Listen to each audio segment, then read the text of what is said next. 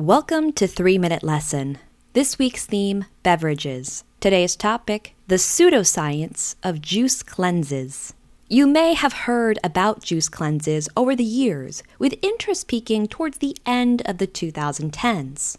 This diet consists of consuming only juices for 3 or more days. These juices are often made at home or purchased under some branded name for this diet. Juicing has come and gone as fad diets over the last half-century. Modern juice cleanses tout that consuming only juice for a period has some natural detoxification and health benefits. Is this true? Juice cleanses are supposed to flush out toxins, but what even are toxins? Generally, toxin means any poisonous substance in the body. This term is used for substances like insect venom or molecules produced by certain bacteria, such as botulinum toxin, aka Botox. Juice cleanses would not be of much use to remove these types of toxins. Juice cleanses never cite which toxins are being detoxified, therefore there can be no scientific study validating this claim. Detoxification is something our bodies do, most famously by kidneys. Other chemicals, drugs, or pollutants are metabolized by the liver. Juice cleanses in normal adults is not going to affect the efficiency of these organs.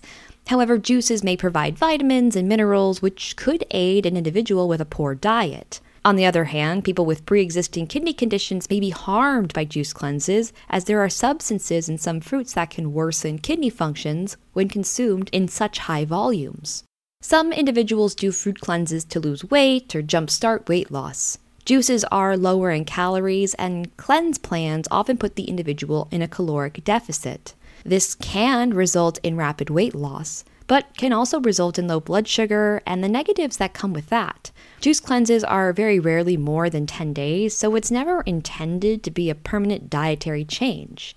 Juice cleanses are not inherently unhealthy to normal healthy individuals. However, it is unlikely that they will produce miraculous results unless one is severely deficient in certain vitamins and minerals. Fruit or vegetable consumption is known to be beneficial for several chronic diseases, including cardiovascular diseases, likely due to their antioxidant and anti-inflammatory properties.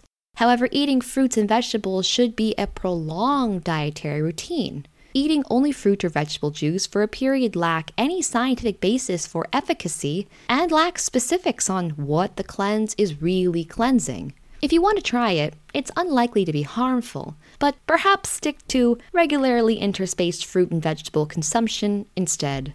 This has been your 3-minute lesson. See you tomorrow.